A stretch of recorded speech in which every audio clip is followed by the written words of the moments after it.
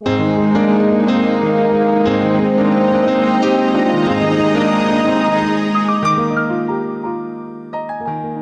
to Feeding My Faith. I'm your host, Dave Jackson from the School of Podcasting.com. Our website is Feeding My Faith. Our sponsor this month is The Story. Go to feedingmyfaith.com/The Story and find a new way to read the Bible. Great study guides. There's The Story for young children. It's awesome. Check it out. feedingmyfaith.com/The Story. It's a chronological Bible that lets you just unveil the whole story in its timeline. Our verse for today, 1 John 4:11 through 12. Dear friends, since God loved us, we also ought to love one another. No one has ever seen God, but if we love one another, God lives in us and his love is made complete in us.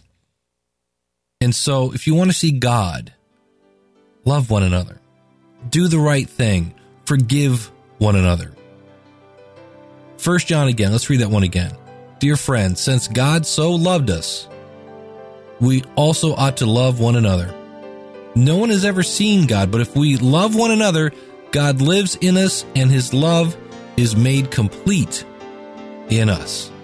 Our website is feedingmyfaith.com, brought to you by The Story. Check it out at feedingmyfaith.com/The Story.